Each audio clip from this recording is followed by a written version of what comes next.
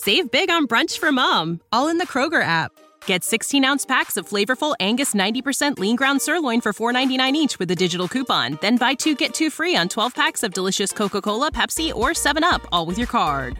Shop these deals at your local Kroger today, or tap the screen now to download the Kroger app to save big today. Kroger, fresh for everyone. Prices and product availability subject to change. Restrictions apply. See site for details.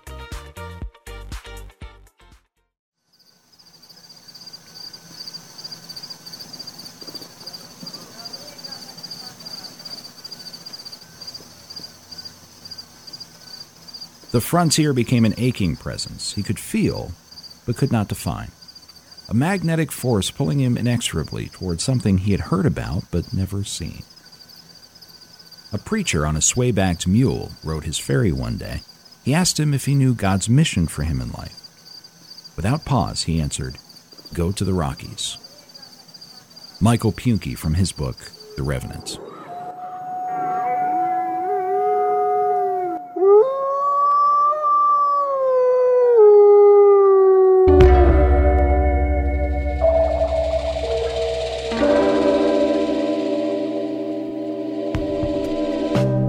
Welcome back to Dead and Gone in Wyoming, a monthly podcast telling the stories of this remarkable state's most enduring murders and disappearances. Dead and Gone in Wyoming is presented by Hampton Inn & Suites in Riverton, Wyoming, for 10cast and county10.com. A quick listener note before we get started. This podcast features descriptions of murder, disappearance, and violence. Listener discretion for those who might be especially sensitive to such subject matter is advised. Coming up on this month's episode, a 19-year-old on a cross-country road trip from California to Massachusetts makes it as far as Rock Springs, where his motorcycle and other possessions were found days later, but he never has been. But first, a woman on an overland journey of her own through a series of almost unbelievable misfortunes finds herself exactly in the wrong place at the wrong time. Part 1. As Seen on TV. By the time Jedediah Smith was 25 years old, he'd already had one of his ears and most of his scalp ripped off by a grizzly bear. This had been the result of a decision that Smith made a year earlier, in 1822, when he responded to a newspaper advertisement calling for a young man willing to explore the American frontier. Months later, Jedediah found himself near death in the Wyoming Territory. But he was not by himself. Smith survived the bear attack, and the rest of the 10-man group that he was with began in the following days to bring Smith back to health. Approximately then, the entire party was beset by Indian attack, which killed every single member of the party except Jedediah Smith, who was in a position to hide because he'd been recouping from the bear attack separately away from the rest of the group. But now he was alone.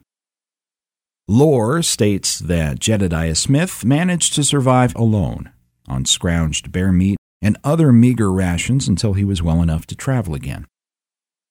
By the end of that year, Smith met up with a fellow trapper, Thomas Fitzpatrick, and together the two led a crew to the Rocky Mountain Rendezvous. It was first held in 1825 in McKinnon, then to be held in Lander, and then Riverton a few years later. Their travels to the rendezvous took the party through the Sweetwater River Valley, which meanders through the high desert east to North Platte, and eventually the Mississippi River. It was a safe place for them to spend that winter. Smith would move on from Wyoming. He eventually explored much of the American West, from Canada to California, before his death at age 32. But Smith and Fitzpatrick left their impression on Wyoming's history when on July 4th, 1824, they cached some of their furs under a dome of rock for safekeeping. We know it today as Independence Rock. It later became a key landmark along the Oregon and Mormon and California immigrant trails used by the wagon trains that would head west a few decades later. Taking its name from the river that Smith and Fitzpatrick pioneered for American use, Sweetwater County was created 40 years later, on December 17, 1867. It is by area the largest county in the state and one of the largest counties in the country.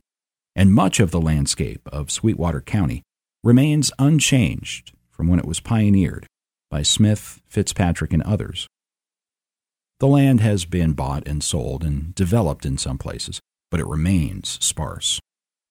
Today, the ranch roads and dirt tracks that emanate from Highway 30 northeast of Granger seem an endless network of connected cul-de-sac of open space. There are dozens of those roads, and they're all unpaved. They exist only to connect water towers and small storage buildings and other farm and ranch structures to one another, and those roads are rarely used by anybody. In fact, most of that land is all but uninhabited year-round between the tiny town of Granger, population 139, and the Green River and Seetskadee National Wildlife Refuge in the state southwest. You'll be lucky to encounter a soul. But that's where Christine was, sitting on her motorcycle, smiling for the camera. In the photo, the Wyoming sky above her is blue and endless. The shirt is a shade of yellow that few years outside of 1977 would find fashionable, as is the style of her dark brown hair. And the string flip-flops are pink, but somehow don't seem out of place as she sits on top of a two-tone, blue and white, Kawasaki H1 motorcycle. The shirt and the hairstyle aside, Christine is gorgeous. And the word that comes to mind is basking. This is a photo of Christine basking in the sunshine of a beautiful Wyoming day. She's basking in adventure, too, having left Texas earlier in the summer to head for Montana along with her boyfriend, where they plan to pan for gold. She seems weightless, and maybe this is how Christine manages to pull off the cycle and sandals look. She's free. And she's pregnant. 6 months so at the time of the photo. As she's smiling for the camera, Christine is also looking forward to being a mother. But she hadn't settled down in the months since learning the news. Christine never settles down. She planned to have the baby in Montana, but her family expected she'd come back to Texas eventually. She never stayed in one place for long anyway. It was the journey, the adventure. Where to or where from didn't matter as much to Christine Thornton, and that's exactly the person that we see in this picture. Almost 40 years later, police would use that same photo in an attempt to locate her skeletal remains, matching rocks and bushes in the photo to the vast landscape, if you can imagine doing such a thing. Because that 1977 photo of Christine Thornton basking in the late summer sunshine is the last time anyone ever saw her. And the man behind the camera was a serial killer. Hollywood, California, the dating capital of the world. If you're old enough to remember it, you know that to be true from the classic TV show The Dating Game. Almost exactly 1 year after Christine Thornton disappeared near Rock Springs, Wyoming, the man who murdered her was seated alongside 2 other eligible bachelors on a Hollywood TV set. The lights dimmed, the cameras rolled, the applause sign lights up, and the audience obliges. From Hollywood, the dating capital of the world, it's The Dating Game. Here's the star of our show, your host, Jim Lyons. Hey! Thank you. And the stage turns to reveal the silhouette of 3 men. Well, let's see. Bachelor number 1 is a successful photographer who got his start when his father found him in the dark room at the age of 13, fully developed. Between takes, he might find him skydiving or motorcycling. Please welcome Rodney Alcala. Rod, welcome. None of the audience across America watching at home that night could have known that the successful photographer, contestant number 1, had strangled at least 3 women in the 2 years before. And their bodies were beginning to turn up across Southern California. Just days before his game show appearance, in fact, a 31-year-old woman named Charlotte Lamb was found raped and strangled in the laundry room of her El Segundo apartment complex. The bodies of 2 more of contestant number 1's victims, 27-year-old Georgia Wickstead and 18-year-old Jill Barkham, had already been found. But the body of Christine Thornton was still back in Wyoming. And so remote is that part of Sweetwater County, Wyoming, that her remains wouldn't be found for another 5 years. By then, they were unidentifiable. Victim and killer unknown. Christine's bones were buried in an unmarked Rock Springs grave. In the meantime, back on national TV, a young teacher named Cheryl claimed her prize. I'm going to ask you a question. Will that date be bachelor number 1, bachelor number 2, or bachelor number 3? Who gets the dates? Well, I like bananas, so I'll take 1. Number 1, bachelor number 1, all right. Perhaps the unluckiest game show winner in history, Cheryl Bradshaw won a day of tennis and an evening at a local theme park with a serial killer. She refused to go on the date, saying she found Rodney Alcala too creepy. Rodney Alcala was born Rodrigo Joaquez Alcala Bucor in 1943. He spent most of his childhood in Texas until his grandmother became ill. She wanted to return to Mexico, and she brought 8-year-old Rodney with her. But by middle school, Rodney had returned to the United States. He attended school in Los Angeles and graduated from Montebello High School in 1960. After graduation, Alcala joined the Army and trained as a paratrooper. While stationed in North Carolina, his father passed away suddenly. And this seems to have been a turning point in his later development, because soon after, Alcala showed up unexpectedly at his mother's front door. He said he planned to go AWOL. She convinced her son to return to the Army, but Alcala was soon after medically discharged for having what was termed a nervous breakdown. In 1968, when Rodney Alcala was 25, he raped and attempted to kill an 8-year-old girl in his LA apartment complex. Alcala managed to escape as police were responding to the scene, but his neighbors identified him. Now a wanted man, he fled east. Alcala remained on the lam for 3 years. Using an alias, he enrolled in classes at New York University and became a counselor at a drama camp in New Hampshire.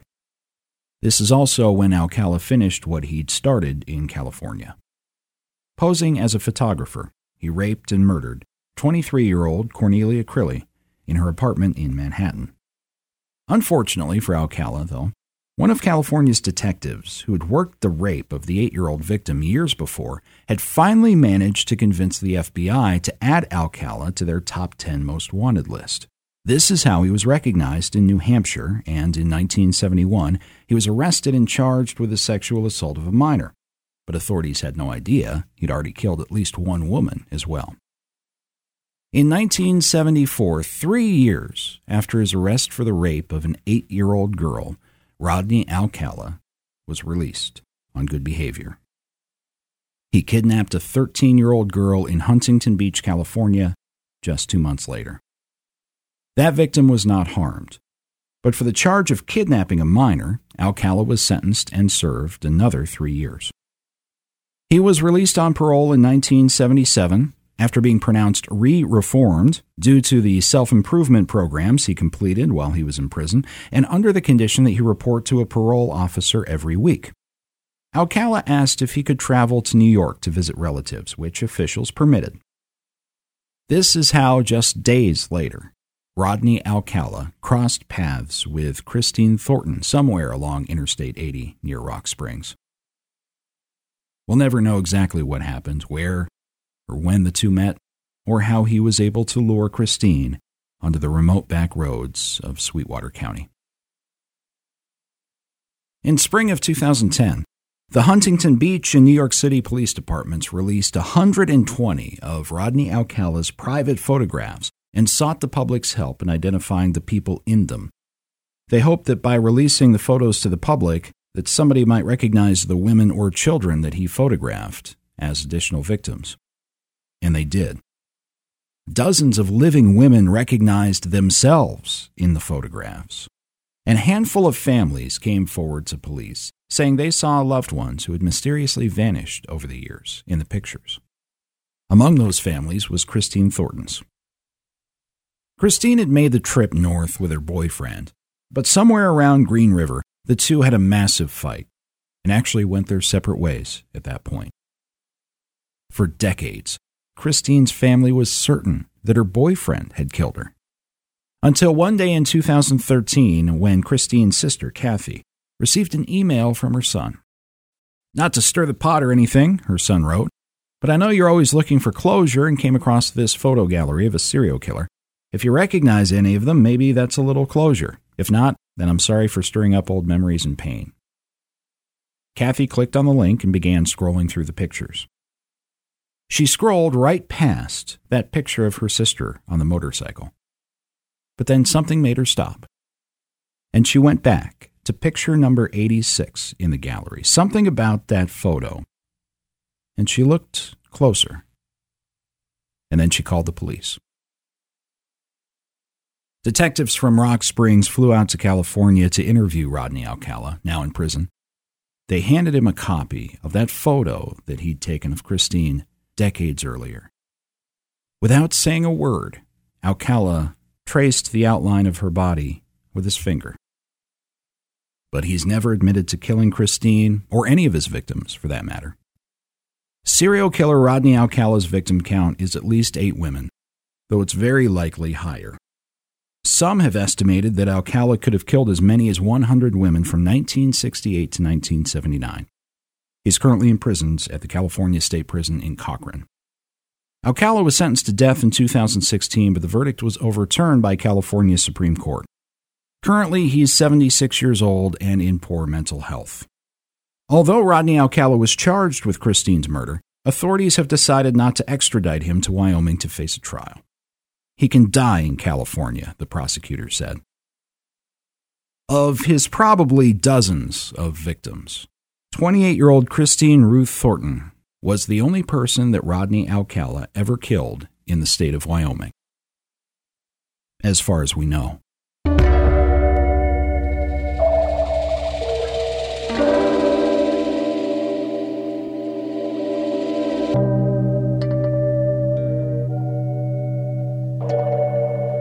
If you're in the Riverton area, stop on into Hampton Inn & Suites.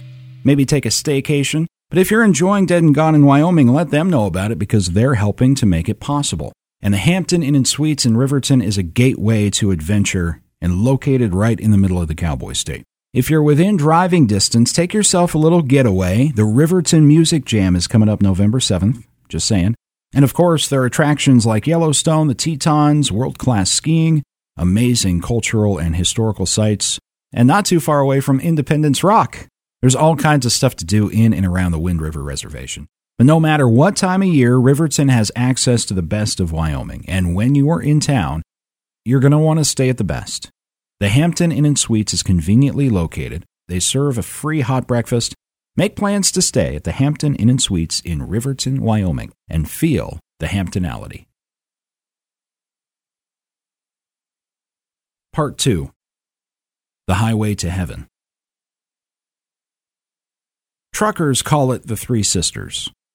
If you're driving eastbound on I-80, right about Evanston, there are basically 3 hills that you can see laid out for miles in front of you, the highway snaking over the top.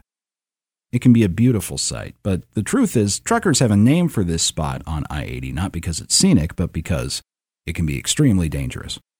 The Three Sisters is a notoriously bad stretch of road on I-80. With just about any amount of snow on the ground, the crosswinds create almost instantaneous blizzard conditions. But if you catch the weather just right, and the visibility is good, you can see for miles. And in one spot in particular, the highway in front of you seems to rise into the clouds. It's called the Highway to Heaven. What is, at the same time, beautiful can also be treacherous. In 1985, David Lovely's mother was driving that road, moving from California to Massachusetts. And her son David had decided that he wanted to move east to live with her. He and his mother were joined by one of his sisters, and the three decided to make a road trip across the country out of the move. David's mother and sister would make the trip in a yellow Ryder truck, but 19-year-old David had just bought a motorcycle a couple of weeks before. It wasn't a brand new bike, but it was near top of the line at the time, and David loved it.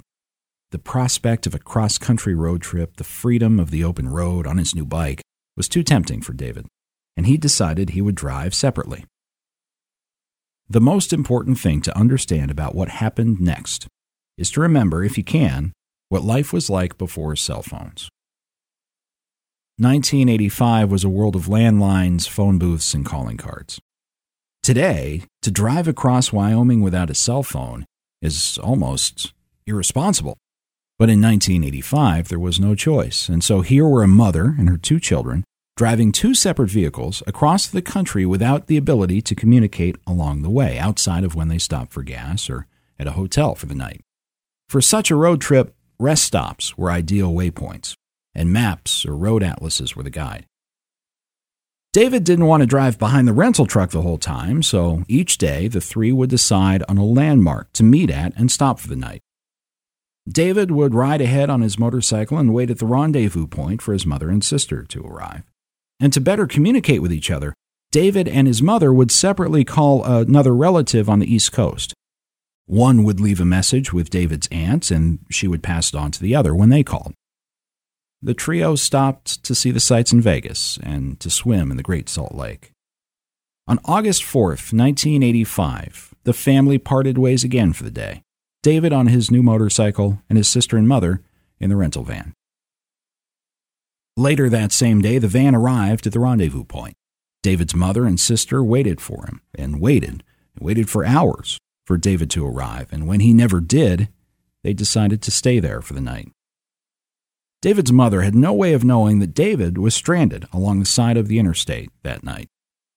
His bike had broken down, and he'd walked it along the highway about 3 miles to a truck stop near Fort Bridger. That's where David ran across a rough-looking man on a Harley. David did not get a good vibe, but he was also in a tough spot, in the middle of the night with a motorcycle that didn't run in the middle of nowhere.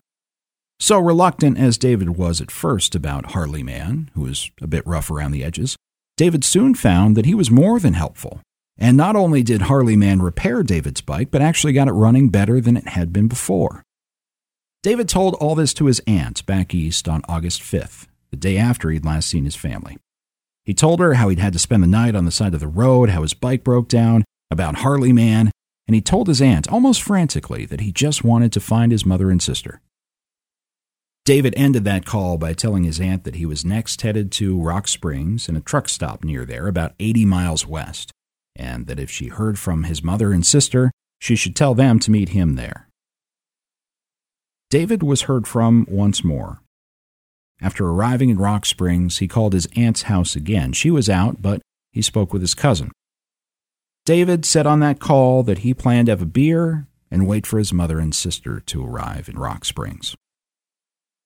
Again, David was 19 years old at the time, but in 1985, in Wyoming at least, it would have been legal for David to buy a beer. The drinking age wasn't increased to 21 until 3 years later. But that's not what made David's comments about wanting to buy beer unusual. What was strange about that comment is that David didn't drink, at all. For one thing, in his home state of California, it was illegal. More importantly, though, David had health problems that prevented him from drinking too much alcohol without risking some serious complications. David had endured major kidney surgery as a child, after which he'd spent nearly a year in the hospital. And he'd been warned as a young adult that drinking too much would be dangerous, and David never did. His family never saw him consume alcohol, even once. But apparently waiting in Rock Springs for his mother and sister to arrive, David's plan was to buy a beer. And then again, on the open road, with typical 19-year-old temptations being what they might be, and in a state where it was in fact illegal to do so, who's to say David wouldn't have been inclined to have a beer or two?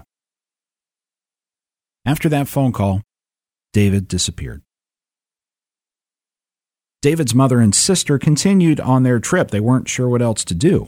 They constantly called the family's contact point on the East Coast to see if David had checked in. After a day or two, when he hadn't, they filed a missing persons report. Without knowing what might have happened to David, or without knowing how far east on I-80 he'd gone before it did, the missing persons report was filed in Lincoln, Nebraska. But David was technically an adult, and if there's one thing police everywhere have experience with, it's the erratic behavior of 19-year-olds. Nobody came forward to report a motorist in distress along the highway. None of his possessions were found, like his wallet or keys or clothes, nothing. And most of all, there was no sign of David himself or his prized motorcycle. Who knows where David Lovely was, but the fact that he hadn't talked to his mother in a couple of days doesn't constitute a missing persons emergency in the eyes of police. Yeah, he'd turn up eventually, police thought. They always turn up eventually. David was tall and skinny, 6 foot 4 inches tall and about 160 pounds. Scarring on his stomach from the kidney surgery would have stuck out as well. And David was not street smart. There's just no other way to say it. In fact, the police report in his case says as much. Quote, David was described as studious and naive, and it talked of sitting meditation and fasting on a mountainside. Unquote. So to say that a 6'4" Southern California golden boy on a motorcycle would have stood out a little bit in 1985 Rock Springs, Wyoming, would be a serious understatement. David's family still hopes today that he stuck out enough that someone still might remember seeing him or hearing about him later. And he would have stuck out back then too, but for different reasons as well. He would have made an easy mark. David is believed to have had on him, at the time, somewhere in the neighborhood of $120 or $150 when he disappeared in 1985. That's equivalent to more than $300 today. As is true with most interstates, I-80 through Wyoming has been noted for its increased crime rates and drug crimes compared to other areas. This was even more true of I-80 in Wyoming 35 years ago. In 1979, a man named Jeffrey Green was tortured and killed by somebody he knew. His body was left near I-80 in southwest Wyoming. Just a few months after David Lovely disappeared in 1985, the body of a missing 15-year-old girl was found on the interstate in Uinta County. But what had happened to David? Where had he disappeared? 9 days after last speaking with a family member, on August 14th, David's motorcycle was found on a dirt road just west of the Southwest Wyoming Regional Airport in Rock Springs. It's been erroneously reported in the years since that the motorcycle was found on South Baxter Road. There is such a road, but in fact, the bike was found south of Baxter Road, on a different road that leads off to a draw that goes east toward the airport. That's one of the facts about this case that persists as myth.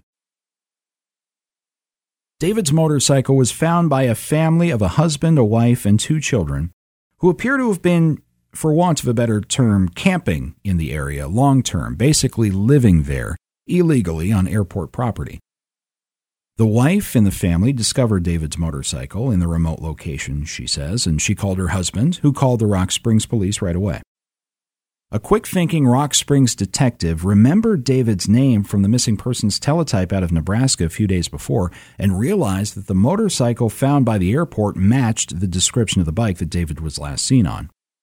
Police arrived to find the bike in relatively good condition, though a few thunderstorms over the previous week had washed away any possible fingerprints or other physical evidence.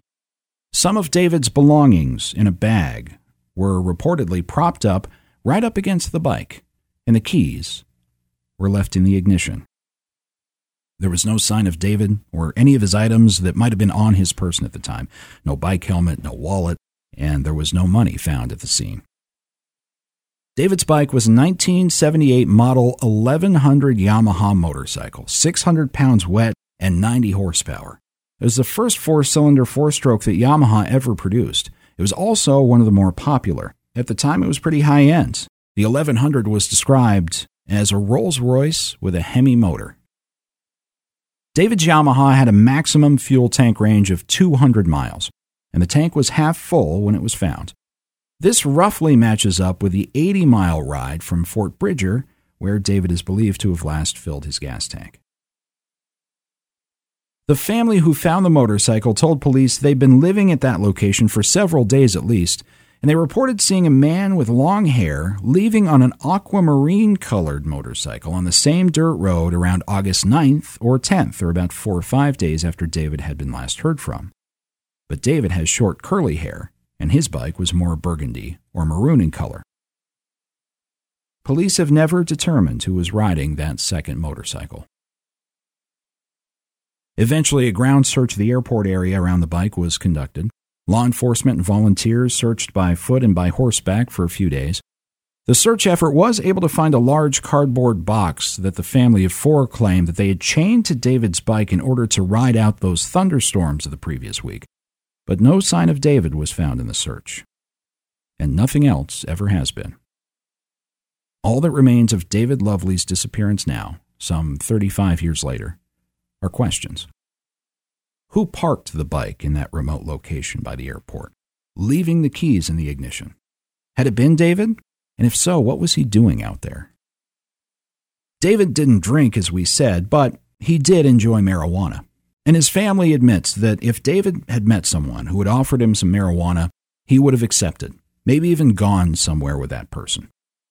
And because of David's physical kidney condition, a punch to the stomach could kill him. Was David's disappearance the result of a robbery gone wrong?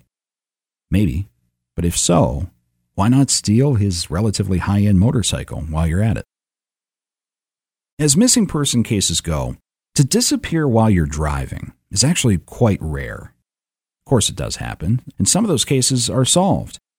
The Colorado beer baron Adolph Coors III from the 60s comes to mind. When it comes to Wyoming, probably the state's most famous such case was the disappearance of teenager Lisa Marie Kimmel. That case remained unsolved for 15 years, but eventually it was solved. Even rarer are the unsolved such cases. And when you hear those mysterious stories, they tend to stick with you. Paige Renkoski in Michigan for me. And we told you the Wyoming story of Don Kemp in a previous episode, and Christine Thornton earlier in this one. But David Vernon Lovely, too, disappeared from the highway to heaven. And no trace of him has been found since.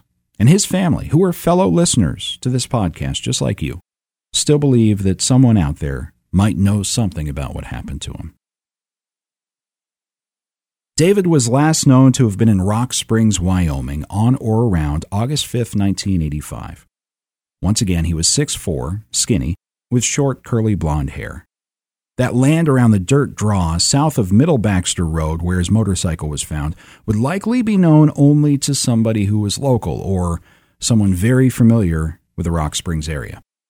If you think you might have any information about David Lovely's disappearance, please reach out to the Sweetwater County, Wyoming Sheriff's Department at 307-872-6350 or the Wyoming Division of Criminal Investigation at 307-777-7181.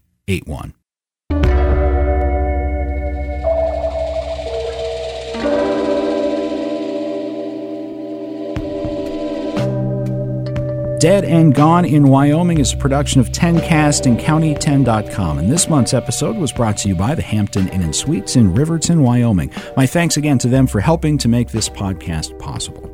Some source credits for this episode. I want to send a very special thanks to Elsie Schmelzer and her beautiful piece of work for the Casper Star Tribune on the Christine Thornton case.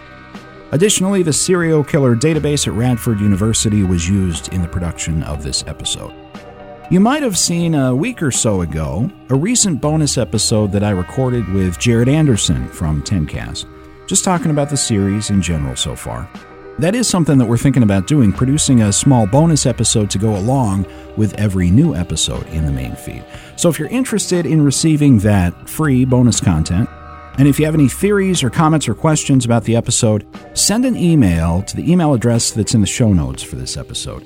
So if we receive enough feedback from you guys, we may be releasing those short episodes to dive a little bit further into all these cases. So send a quick email to that address in the episode description. You might just hear your comment or question on an upcoming bonus episode. And keep that feedback about the show and suggestions for future episodes coming on social media. And those 5-star ratings and reviews in Apple Podcasts and elsewhere go a long way to helping others find the show. But sadly, we've reached the end of the trail for this month. So for Amanda Faring, Terry Wiblamo, Jared Anderson, Amanda Goddard, and Will Hill at County 10, I'm Scott Fuller, already looking forward to bringing you the next episode of Dead and Gone in Wyoming.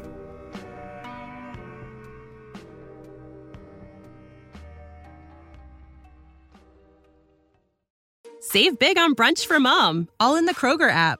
Get 16-ounce packs of flavorful Angus 90% lean ground sirloin for $4.99 each with a digital coupon. Then buy 2, get 2 free on 12 packs of delicious Coca-Cola, Pepsi, or 7-Up, all with your card. Shop these deals at your local Kroger today, or tap the screen now to download the Kroger app to save big today. Kroger, fresh for everyone. Prices and product availability subject to change. Restrictions apply. See site for details.